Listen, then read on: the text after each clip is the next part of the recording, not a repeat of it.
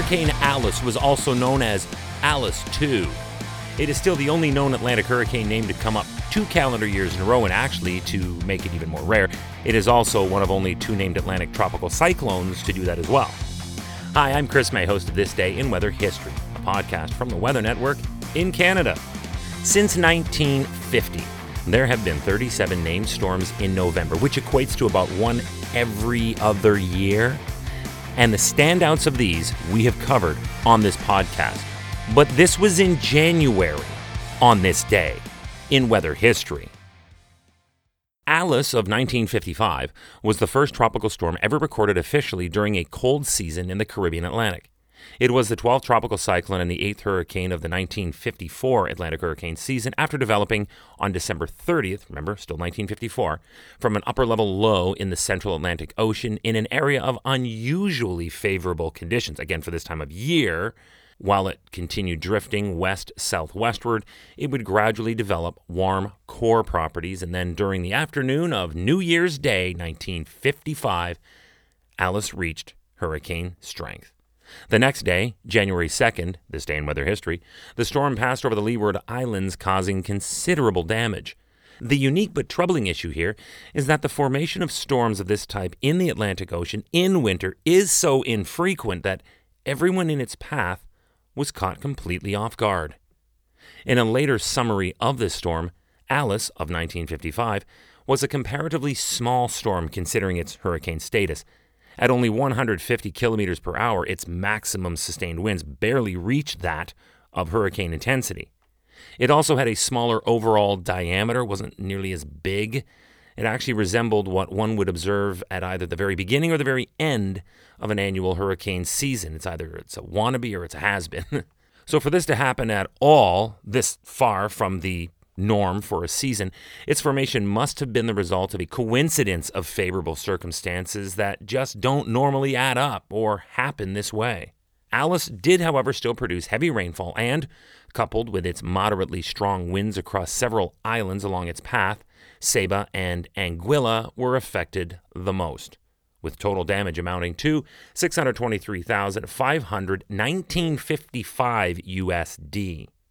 And now, here's the plot twist. There already was an earlier hurricane named Alice in the season. How exactly did that happen? It was paperwork. For 1955, we did not have the same instant access to data and communication we would have in the years that followed. This 1955 Alice was not looking like it was going to make hurricane status, and it was not declared a hurricane until January 2nd. It received the name Alice in early 1955, however, looking back over the data that went back into 1954, thus extending its track to the previous year, and this resulted in 2 tropical cyclones of the same name in one season. The good news still, I must stress this, is that it was small and did damage, but isolated damage. The even worse news is that through the advancement of technology, we are able to go back deeper in time to reanalyze weather systems from the past, and by doing this, it has been determined that there actually have been storms and even hurricanes that likely lived in the midwinter years ago. But there's no mistaking that this was a wake-up call. If this can happen in 1955, then it can happen again. That's the bad news. The climate is changing, and we knew it back then, on this day, in weather history. Remember that tomorrow's episode also features a podcast video short. You can watch this quick 2-minute summary on the Weather Network on television or online anytime at theweathernetwork.com/weather history. They're shot right here in my podcast recording studio and include photos and video from that day's story and right from that day in weather history.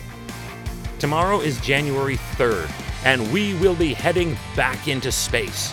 It was on January 3rd of 2004 when the Mars exploration rover Spirit landed on Mars. This would start a whole new era of space exploration for the human race. So here's what I want y'all to do from me. Think of a story in weather history that you'd like to hear and maybe even see on the podcast. It doesn't matter where in the world you are. We are one world, one people, one story.